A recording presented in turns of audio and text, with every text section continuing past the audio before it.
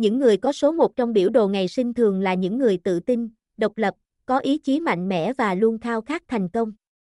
Họ là những nhà lãnh đạo tự nhiên, có khả năng truyền cảm hứng và thúc đẩy người khác. Than Sovitan Nhan Sochok Rakuthan sau 1 trong bieu. Đọc thêm https 2 2 thansovitan com so -1 trong bieu do ngay sinh